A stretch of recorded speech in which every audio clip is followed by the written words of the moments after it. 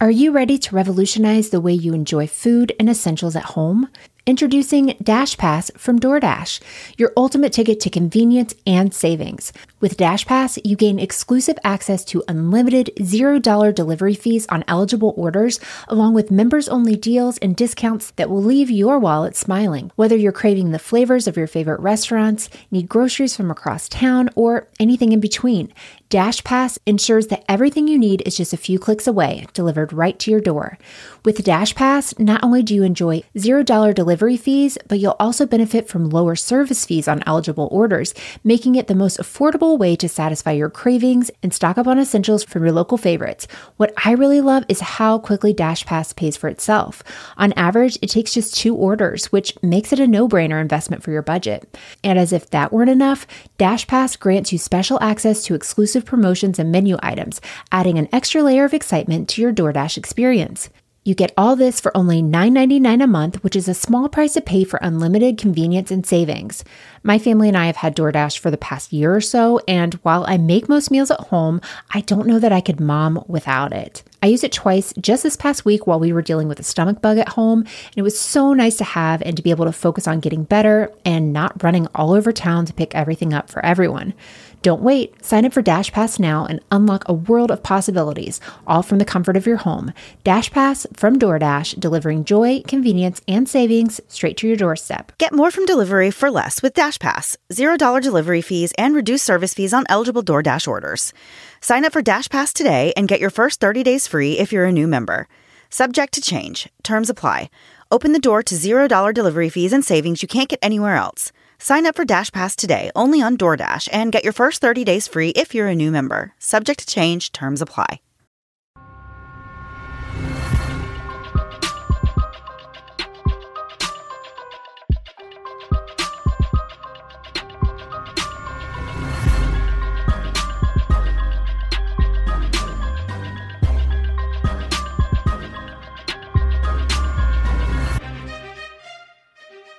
Hey guys, and welcome to Moms and Murder, a true crime podcast featuring myself, Mandy, and my dear friend Melissa. Hi, Melissa. Hi, Mandy. How are you? I'm doing great. Yeah. This is a new thing for us on an every 2-week schedule. Yeah, I know. I'm really happy to be here with you recording. I am too, but I've really enjoyed having a couple weeks with kids and not like behind the gun, rushing around like crazy and panicking. So thank you guys for going along with us on our bi-weekly thing for just the next couple months. So thank you. Yeah, but we are happy to be back this week. Happy.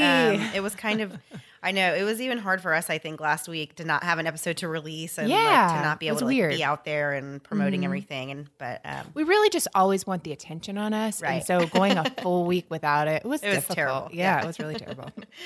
So just another quick announcement. Some of you may know or not that we are quickly approaching our 1-year anniversary of doing the podcast, which is really, really exciting for us. It's like a huge milestone to get to a year of doing it. I know a lot of podcasts may not make it that far or pod fading. We haven't pod faded. Yeah, not yet.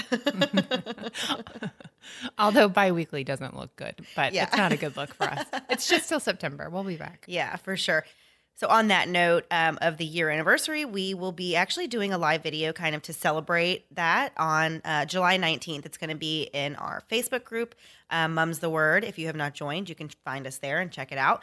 And we have Melissa, I guess, set up this whole event. Yes, I found the event button one day and was like, sure, let's do this. Yeah.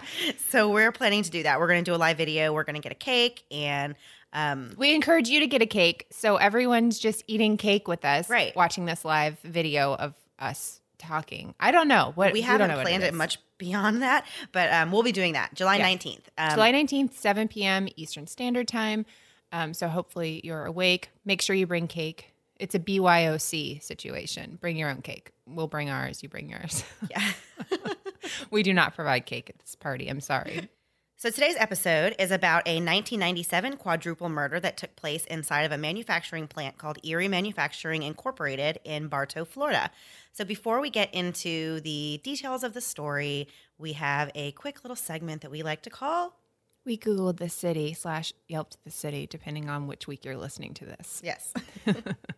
So according to the U.S. Census Bureau, in 2000, the city of Bartow had a population of 15,340 people. It's a pretty small town. It's bigger than I thought it was. Yeah, it really is. Yeah, it seems like a little blip. And if you're thinking of Orlando, you've heard of Bartow probably, but unless you know somebody there, there's really not a lot of reason to go there. No offense to anyone in Bartow. It's a lovely place, but it's like when I lived in North Florida, Tallahassee, Havana, you only go to Havana if you know somebody in Havana. Right. There's just no reason. I could be wrong. Tell me if I'm wrong, but tell me nicely. Bartow is located in Polk County, and those in Central Florida are very familiar with the sheriff of Polk County. If you've watched the news and ever heard Polk County come up, just keep listening because the judge will come on there. I'm sorry, not the judge. I always get his name wrong. The sheriff, his name is Grady Judd, and he always has these like Sheriff Grady-isms almost. Yeah, like I guess. these little quips that he just comes up with. He does. He's hilarious. Kind of borderline could be considered offensive, I guess to criminals, but yeah, criminals hate this man for good reason, but he's very quick to just like he does not give a crap about a criminal, that's for sure. So it's always entertaining to see what he's going to say, really. And I looked up a quote he said, but I don't even want to say it because it could be too far. It was one of his too far moments. Right. But yeah, so he's an interesting guy. It feels very like you're watching a TV sitcom, honestly, whenever he comes on and talks, like you just think somebody's writing these lines for him. At least I do. The county of Polk is also known as Central Florida's food capital. I thought that was interesting for our friends. Food capital. Yeah. I mean, I guess so because it is kind of like farm, like it's kind of like country living in the middle of Florida. Citrus like capital as well. But our friend Josh, well, I use the word friend lightly in our Facebook group, is a big foodie. You guys are all big foodies. Mandy is a weirdo foodie person. If you guys could see just the disgust in her face as she talks about this. She's never made me any of the food that she cooks and just blast pictures of it on social media. And when I go to her house, it's like, I picked up pizza yesterday. Would you like some of that? And so she's hoarding it and I'm offended. The county of Polk is also known as the water ski capital of the world because it has 554 lakes. So, but that's like all of Central Florida. It's just giant lakes. I didn't realize that until moving here. There's just lakes. It's just water everywhere. Yeah, it's basically water and like people on bath salts. That's all we have. So to give a little background on the Erie Manufacturing Company, in the 1960s, two men from New York named Phil Dosso and George Gonsalves started a tool and die business that focused on supplying parts and replacement for the garment industry. It was called Erie Manufacturing Cooperative. The men ran a successful business, and in the 1980s, the partners teamed up with a man named Nelson Serrano, who worked for a company that sold slick rail systems for the garment industry. So I kind of looked this up because I kind of had a feeling I knew what it was, but it's one of those things you just don't hear about, I guess. Yeah, I didn't know there was a word for it. Right, exactly. So yeah, but this is what you would see in like dry cleaning, companies where it's like the automated thing where you can put stuff on hangers and then it will like, I guess, move the clothing along for you so you don't have to do the work. Yeah. That was a terrible explanation. No, I just enjoyed watching you go through all of that. Thanks for that for me. So these three men teamed up and started a new company called Garment Conveyor Systems, in which Nelson Serrano was in charge of designing, selling, and installing these slick rail systems, and Frank and George built the parts. The trio moved their company to Bartow in the late 80s, and essentially they merged the two companies, Erie Manufacturing and Garment Conveyor Systems. The businessmen made a verbal agreement that Serrano would buy into the Erie partnership and would pay Phil and George each $75,000, which would then give all three of the men equal ownership in this new company. Eventually, Serrano's son Francisco and Phil's son Frank began working there, and then later, Phil's son-in-law George Patisso also went to work for the business. So this was just a real all in the family. It sounded very much like it was just a very family-oriented business, and there was a lot of family members you just listed. Yeah, I know. When I was reading all of it, I'm like, oh my gosh, there's a Frank and a Francisco? I don't know. But it's not like one family. It's like it's like three separate families. Yeah. Shots rang out in the manufacturing plant on December 3rd, 1997. It was supposed to be a special day of celebration for Frank Dosso and his wife Maria, as they had planned a special dinner of Chinese takeout and cake to celebrate their twin daughter's 10th birthday. The date was special to Frank and Maria for another reason, too. It was also the anniversary of the couple's first date. On that evening in December, Frank's sister Diane was supposed to be picking up Frank and her husband George, and then the family was planning on meeting up with Frank and Diane's parents before going to celebrate the twins' birthday. Maria was expecting Frank to arrive around 5:30, and when he failed to show up, Maria initially felt annoyed and believed that Frank had decided to stay at work late despite it being their daughter's birthday. After failed attempts to reach Frank, Maria called her in-laws to see if they had heard from him. So this is the time before we all had cell phones glued to us, and so it's not unusual at this point for people to just not be available for you to call them. Right, and you didn't worry that much. Right. Now you're annoyed. Right. Now if you scared. can't reach someone immediately, your first thought is always terrible. You're dead in a ditch every time. Exactly. When 6:30 rolled around and nobody had seen or heard from Frank or anyone else working at the warehouse, the elderly Dossos, Phil and Nicoletta, took the 20-minute drive to the shop to check things out. When the Dosso parents pulled up to the plant, they thought it was strange that the lights were still on in the building despite it being well past closing time. It was about 7:30-ish when they got there. So Nicolette Dosso entered the Erie manufacturing plant first, and she was horrified to almost immediately discover the body of her daughter, Diane Patisso. The 28-year-old woman had been shot execution style. Diane was a young state prosecutor with a promising career ahead of her, and of the 4 victims, she was the only one who did not actually work at the plant. She was only there to pick up her brother and new husband by happenstance. When Phil Dosso entered the building and saw that his daughter had been killed, he began to frantically search the rest of the offices in fear that the others may have been hurt as well. When he got to his son Frank's office, he made the heartbreaking discovery that Frank, George Patisso, who was his son-in-law, and one of his business partners and good friends, George Gonsalves, had all been shot and killed in the same way as Diane. Phil dialed 911 and made a frantic plea for help as he emotionally screamed into the phone that his daughter, son-in-law, and partner were all dead. That was one of the toughest 911 calls I think I've ever heard. Yeah. Honestly, you just can't even explain how somebody sounds in that, in that moment. And, he was just crying out my children, and, my partner, and they're all dead and all this. I mean, it was very emotional to listen to. It was. And then the 911 operator's having to say, you have to say it slower. I can't understand you. And so it's this poor man is having to now calm yourself down while, during the worst moments of your life. The first officers arrived on the scene at 7:36 p.m. and noted that there were only 3 cars parked in front of the building. They belonged to Phil Dosso, George Gonsalves, and Diane Patisso. Frank Dosso and George Patisso did not have their car there that night because they had already arranged for Diane to pick them up. Inside the building, the police found 11 shell casings from a .22 caliber gun and 1 casing from a .32 caliber. All 4 of the victims had been shot execution style, with 69-year-old George Gonsalves being shot twice and George Patisso 5 times. Frank Dosso had been shot 3 times in the same office where the Georges were killed. Diane had been shot once with the .22 and once with the .32, and it appeared that she had been trying to get out of the building and was the last one shot. The presence of 2 different bullets initially indicated to police that there may have been 2 different shooters. As detectives looked around the building, they noticed that there appeared to have been a robbery. Desk drawers had been pulled out and rummaged through, and papers had been thrown all around the building.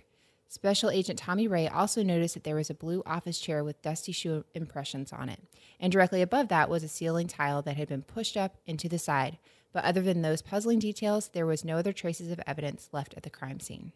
So Tommy Ray, as Melissa said, was the head of this investigation, and he was just a really cool guy.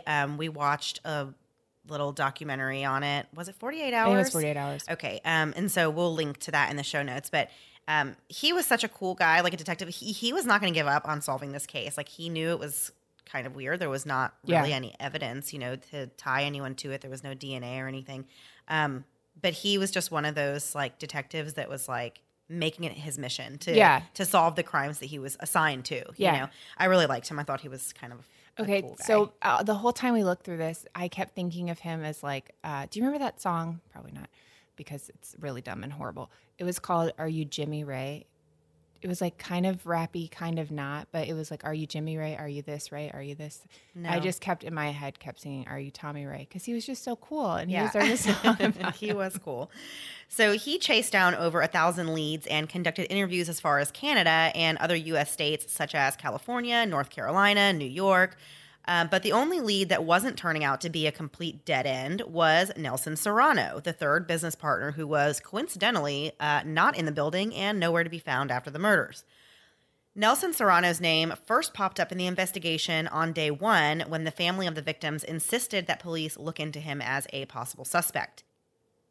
They had reason to believe that he would have been the only one with a motive due to a falling out that the three men had over money matters.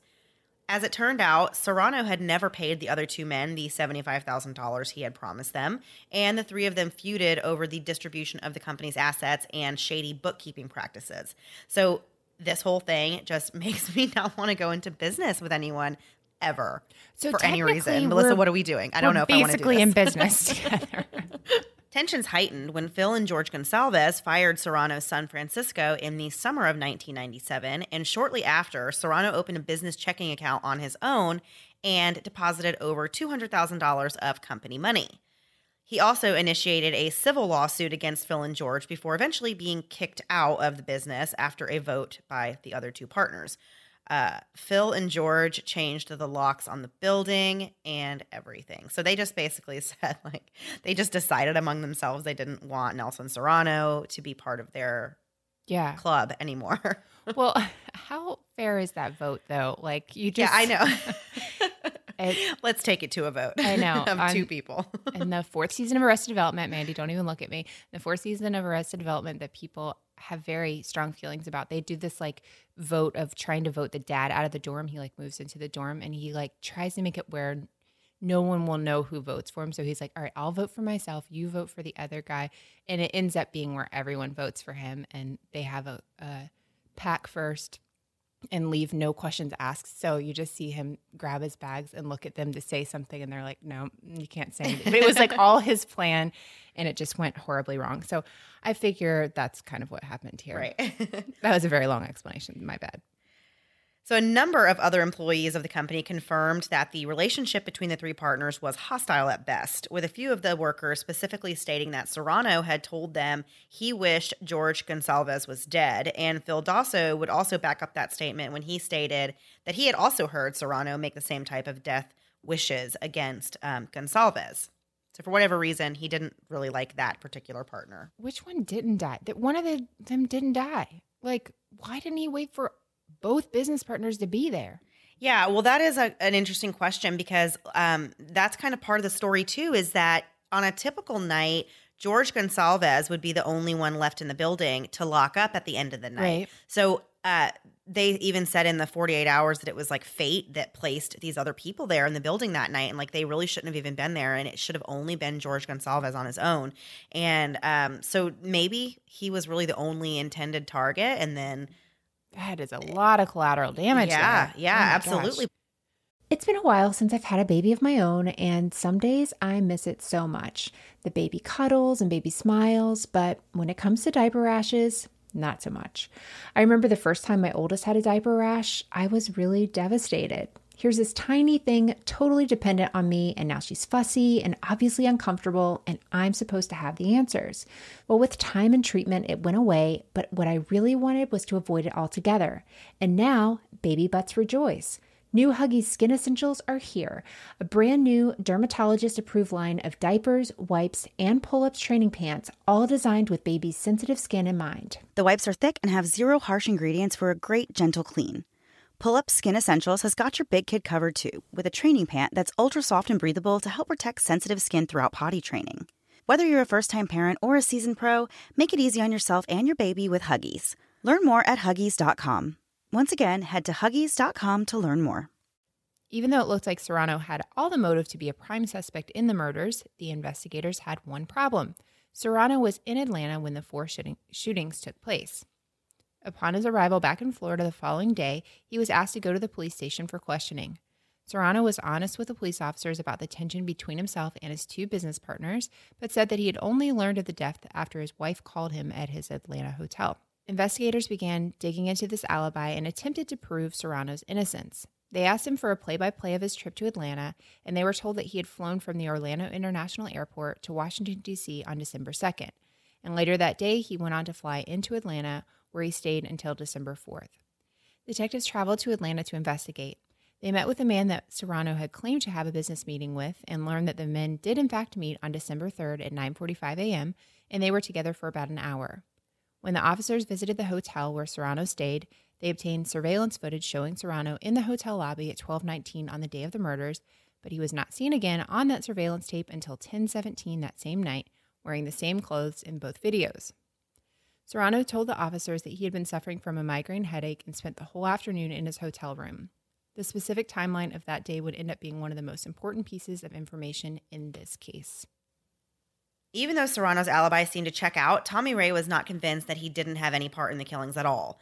His initial thought was that Serrano must have hired someone to pull off the killings while he was 500 miles away in Atlanta.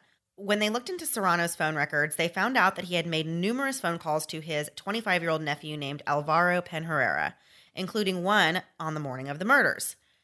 Detectives also learned that shortly after another phone conversation that the two had, his nephew actually hung up the phone and immediately made a call to a rental car company in Orlando and rented a blue 1997 Nissan, which piqued the interest of Tommy Ray.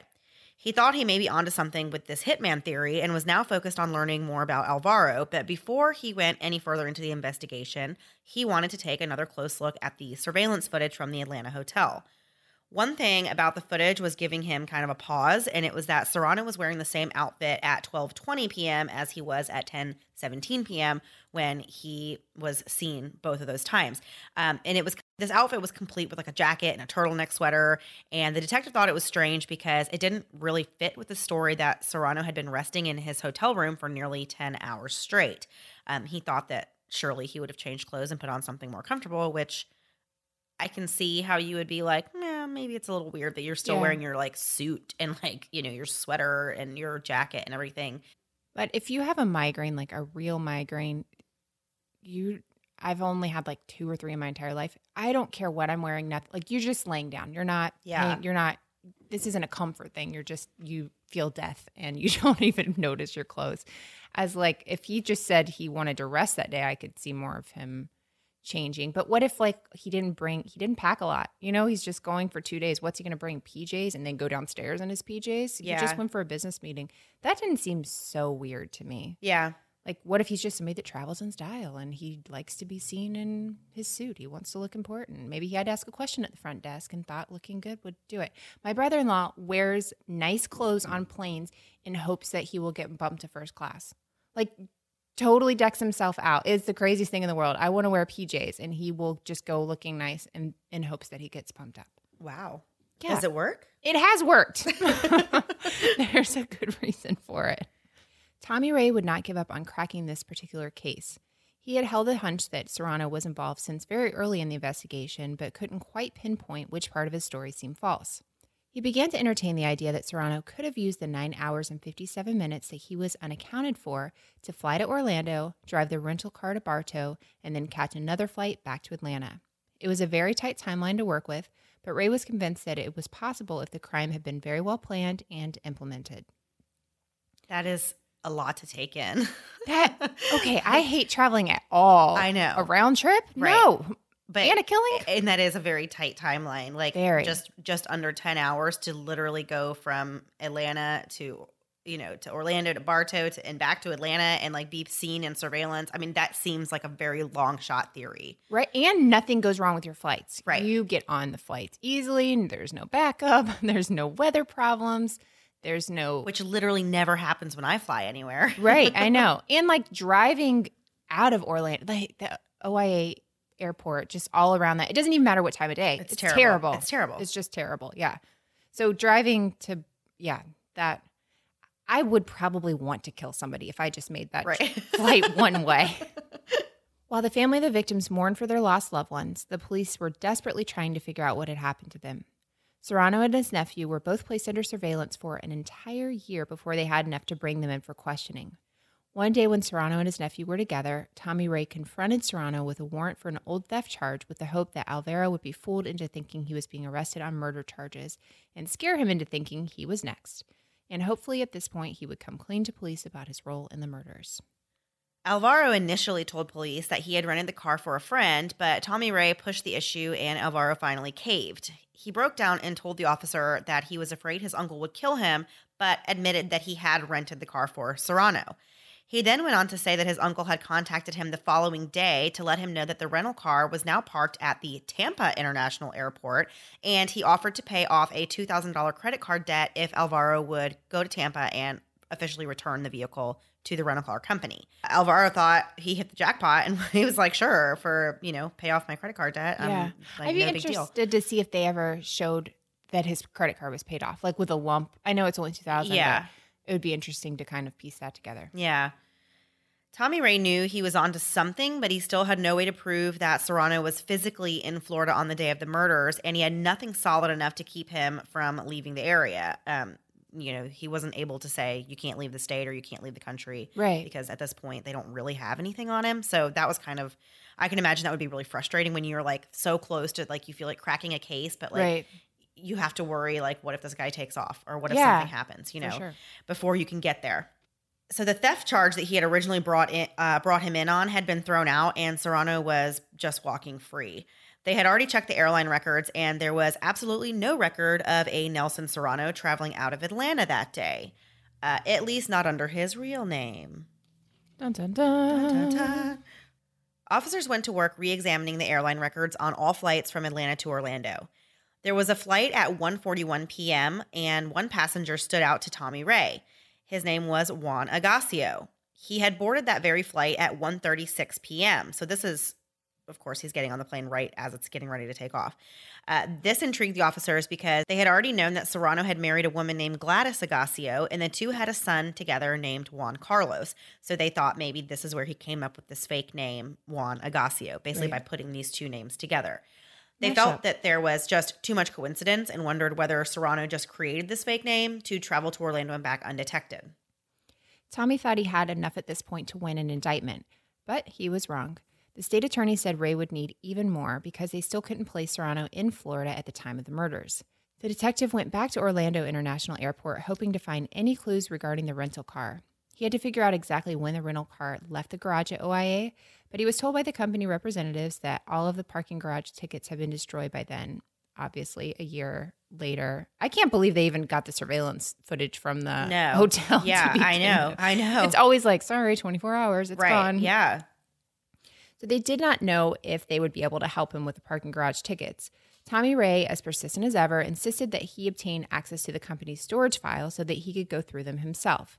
In search of this magical parking ticket that would have been used by Serrano. He needed this crucial piece of evidence to prove that Serrano would have enough time to drive from OIA to Bartow in time to commit the murders.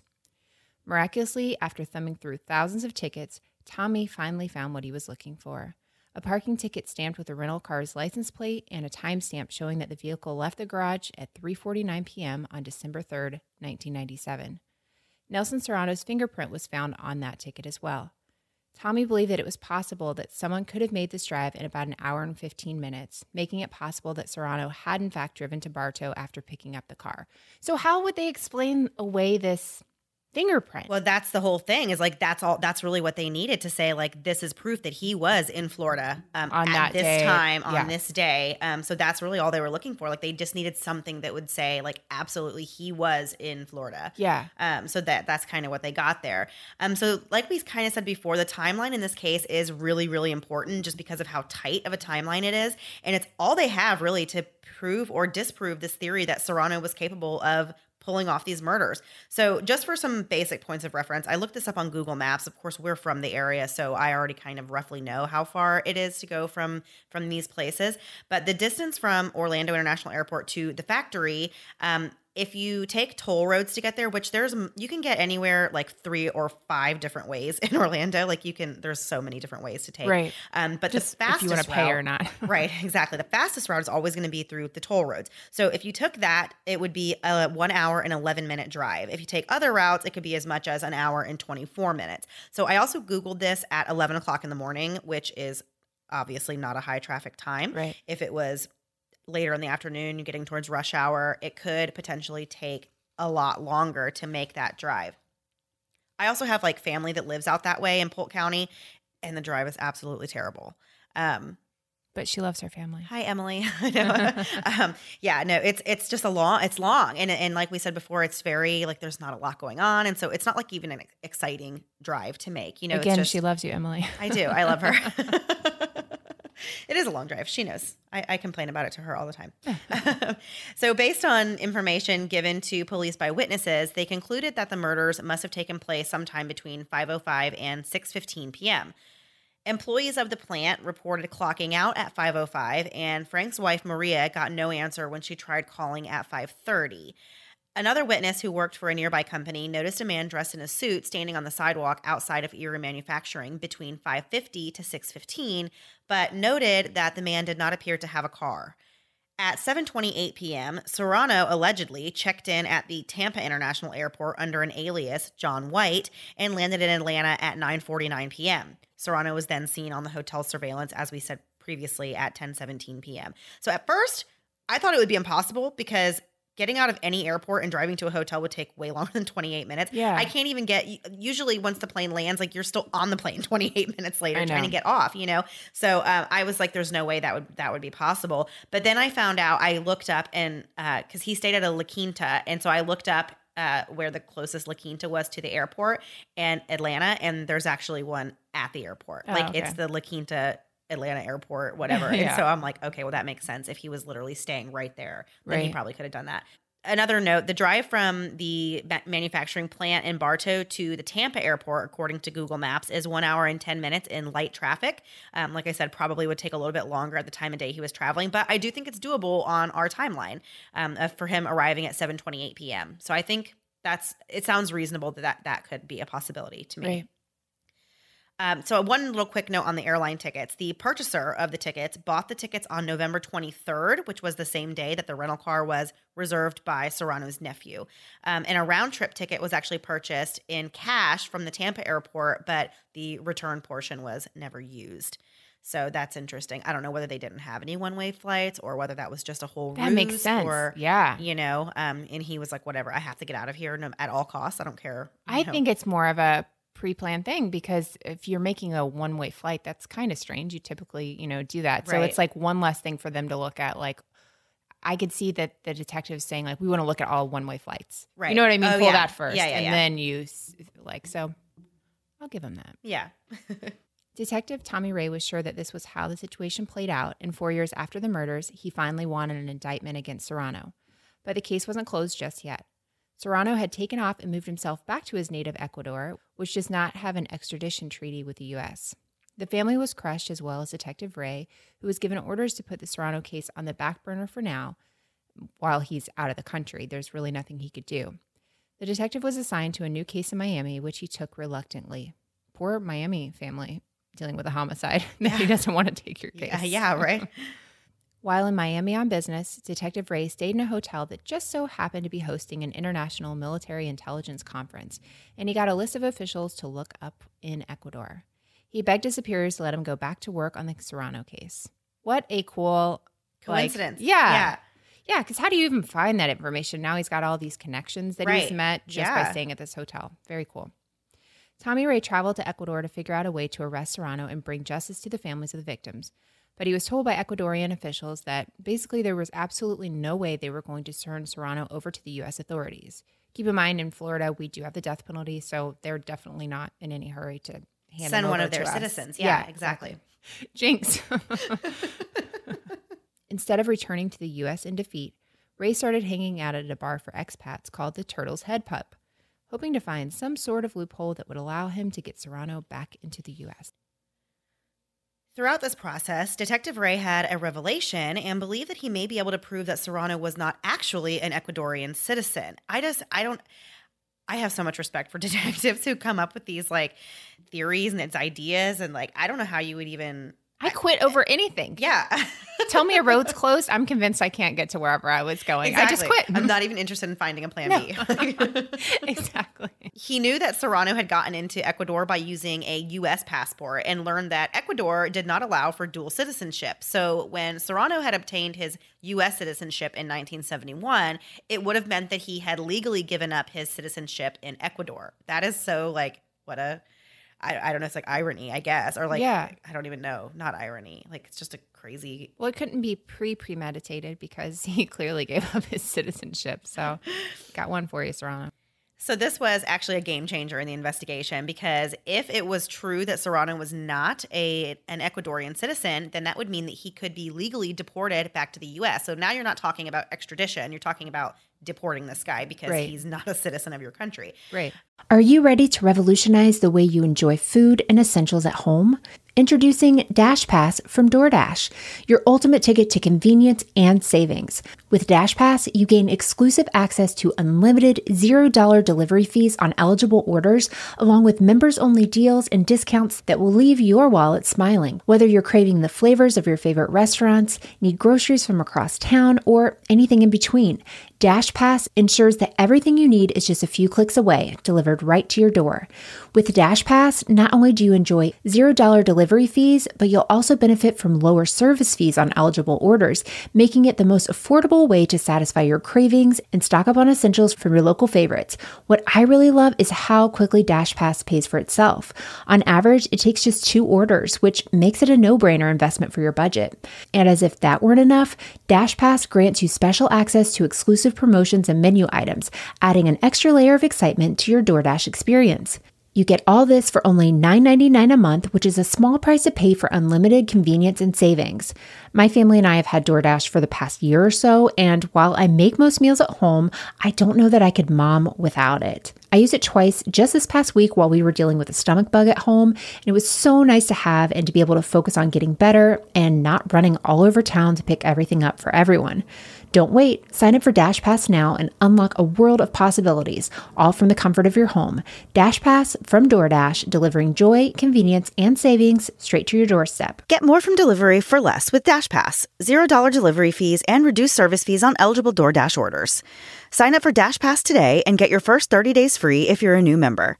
Subject to change. Terms apply.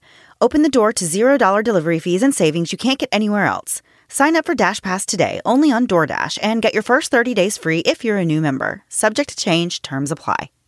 All Tommy Ray had to do was find Serrano and apprehend him. The local police in Ecuador agreed to help the detective with the task, and eventually they arrested Serrano at a lunch cafe after he finished eating lunch with his wife. And she was, of course, like, she was please don't take my man. Oh, yeah, I heard her say that specifically. Please don't take my man.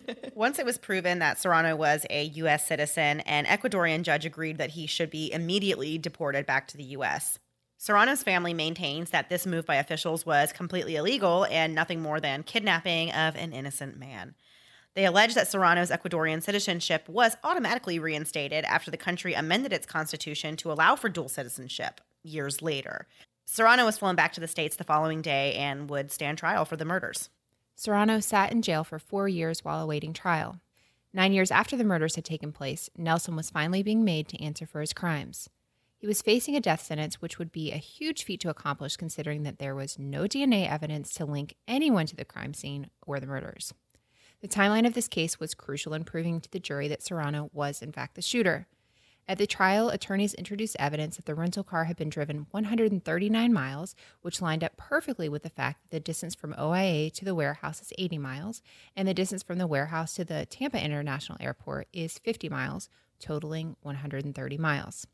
They also introduced evidence that Serrano owned both a .22 caliber and a .32 caliber gun. And remember back earlier in the story when we talked about the office and the crime scene where there was the blue chair with like the shoe print on it, they were able to actually match one of Serrano's shoes to the shoe print on the chair. And the theory is that he hid a gun up in the ceiling, which is what he was stepping on the chair to then reach and get to commit these crimes. In the end, the jury voted to convict Serrano in the slayings, and they recommended the death penalty. In 2017, the Florida Supreme Court In 2017, the Florida Supreme Court voted, and a 4-3 decision was made to set aside the death sentences and sent the case back to the circuit court for resentencing. At this point, we think they are still waiting for the retrial in that. Yeah, I wasn't able to find anything more current than 2017, so that's just last year, though. But that makes sense because it takes time to prepare for that because it's essentially going to go back in front of a new jury, and they're only deciding whether he's going to get life in prison or the death penalty. He's almost dead. He's like 115. I guess that's how that works. Like they're saying his conviction is not overturned. We need Channing. Where's Channing? Yeah, I know. They're not overturning his conviction. They're just going to basically resentence. But from the way I read it and understood it, he gets like a new jury to hear the case and the evidence, and then they're just going to decide if the death penalty is going to stand or if he's just going to get life in prison. One more thing I was thinking about this guy the whole time we were reading about him and like watching the thing. He reminded me of the guy from Breaking Bad. I know you love Breaking Bad. Yeah. Remember the guy with the belt? I can't remember his name. Not Juan Carlos. But just like this powerful, like just kind of goes in before he ends up in the wheelchair. What is his name? Yeah, the ding, I'm ding trying guy. to think of his name now. I don't remember his name. But doesn't he kind of like, if you look at his pictures, he's just very like solemn and you're like, okay. Based on your picture, you did it. Yeah. No, I'm just kidding. Yeah. That's terrible. I'm kidding. We also just want to say a quick thank you to Amber Anderson, who helped me with the research on this case. I know this was kind of a difficult one to research. The information that you find on this one was kind of all over the place and everything, a little bit hard to follow, but she did a great job helping put together some notes for me. And thank you. Yes, it made my life a lot easier, made this go a lot faster. Yes, thanks so much. So, Melissa, we have some amazing questions for last thing before we go. I don't know why I said amazing. I know. Like a little head bob. I know. So the first one comes to us from Maya. We now know how to say her name. She corrected. It's not Maja. No, it's not. She wants to know what superpower we would choose. You go first. Okay. For sure, hands down, without a doubt, teleportation. I can't tell you how many times I've wished I could just be in another place. But can get you there quickly. Only teleport, or can you bring people with you? Like, can your kids go with you, or are you the only one? I don't want them with me. That's the whole point of this. But I can just disappear on my own. No, I'm just kidding. I'm thinking like doctor's appointments and stuff when you're like, ugh, I don't want to drive 45 minutes away. I want to be able to bring everybody. You would use that power in the most boring possible way. I'm the most boring person I know. Let me teleport to the doctor's office. No, Melissa. That is not what I had in mind. I want to teleport other places. But no, seriously, I do. I wish I could just instantly teleport myself wherever I wanted to be. Well, okay, it's still more boring to not even say where you want to go. I just said the doctor and you gave me a hard time. I mean, literally anywhere. Hawaii. Okay, thank you. Start bringing up places you like. So just Hawaii. I mean, I'm sure there's more places. Australia. You wanted the superpower. You should know where you want to go. I mean, I know where I want to go. I guess Hawaii. Okay. Oh my gosh. I'm sorry, Maya. We ruined this question for you. Okay, so my superpower, I don't know. I'm basically super powerful anyway. No, I don't. What are some superpowers? So traveling, flying, like X-ray vision, X-ray, like super strength. What would I do with that? Super strength. I would like super strength. Mandy and I work out at the gym now, and I hate going on equipment after her because I'm like, I'm not going to change it. I'm not going to change the weight. And every time I'm like, all right, well, maybe I'll take 20 pounds off and try this again. So maybe super strength. I'm very weak. Very weak. I've got basically, my husband calls me an eggshell. Just anything will break on me at any time. I'm like bird bones. So that's it? Super strength? I guess super strength. Okay. I don't even know what I would use with it except to like not embarrass myself at the gym. Well. Okay, maybe I'd like to teleport, but I would go places like Paris. Well, yeah. Australia, Canada. I like people in Canada. Hawaii, but I don't want to run into you in Hawaii. That would be the worst if we both teleported to the same place. Like, I'm trying to get away from you. Why would that be the worst? You're the worst. Okay, let's move on. Okay. Well, it'd just be a bummer. Like, gosh, this sounds terrible. I'm trying to get away from people. She's so mean to me. Okay, here we go. You better stop. We'll get letters. So the second question is from Jennifer C., also in our Facebook group, and she wants to know if we had to choose one of the killers that we've covered to have over to our home for an interview, who would it be and why? And then she said we can absolutely move across the country and change our names afterwards. And that is not any better. I'm fine here. Thank you very much. Why can't we just go to a neutral location? I don't know. Okay, change it to neutral location. And then what do you have? Okay. I don't know. Honestly, I don't really want to hang out with any of them. I know. Or interview any of them. I don't know. I think Shayna Hubers would be an interesting person to like be in a room with because I don't even know. She just got married in jail. Did. What was the person's name? It's something ridiculous. It was like Unique Taylor or yes, something yes, like that. Yes. Don't even ask me how I remember that off the fairly top of my certain head. that's not their birth name. That's not their Christian name. Yeah. Okay. So Shayna Hubers, I think I would want to but I would want to meet with in a secure location, a neutral location. I'll say Erin Caffey because she fascinates me, and I don't want to hear her sing though. I'd have to be like, first off, I've heard you sing. You're not that great. Keep it together. But I just want to hear her try to explain this stuff because every time I've listened to her speak, it's so like, I don't know. She makes herself into this victim, and I just don't understand how she still feels that way. So if I was allowed to put my hands on her and shake her, I don't think that's part of it, Melissa. It was not specifically, I've already changed the rules on this. They're not coming to my house. And just say, what is wrong with you? Like with her brothers and stuff, I'll never understand that. And it just didn't seem to fit the mold for her. It just didn't make sense that how she could ever do that. So I'd be interested in seeing what she had to say. But Shayna would be a fun one. I think you're right on that. She would. I just think, and like you said, because I think the whole, really, if to meet anyone who's done that and do an interview, the whole, like the why you would want to do it is the same basically in all the cases. It's because you want to know, you want to like get a glimpse into like their thoughts and like their thought process and everything. So that would be like, that would cover the why for pretty much any of these killers that we've covered. But Shayna Hubers, I think just because she's so outrageous and ridiculous anyway, and like the stuff that she would say, like it's just, I don't know how you even say that it's like funny because it's not funny like what she did, but like just her delusional self. It's very is like funny, melodramatic, and right? Yeah, I'll never get over that. But we both decided that we don't want to meet with the vampire killers. Right. Do we know if they're on probation yet? I don't even want to look it up. I won't Google anymore. I don't want them coming after me. I don't want to know. No, that episode should be pulled. Just in case. Okay, yeah. So I think those are our answers. But neither in our house. No, I'm not inviting a killer to my house. No, never. Not happening. Sorry. I already live there. Gosh, that took a weird turn. Okay. All right, guys. Hope you enjoyed the episode. We'll see you in 2 weeks. If you're looking for content between now and then, patreon.com/momsandmurderpodcast. We have some bonus episodes. We have to record one for this month. Yes. I'm working on that.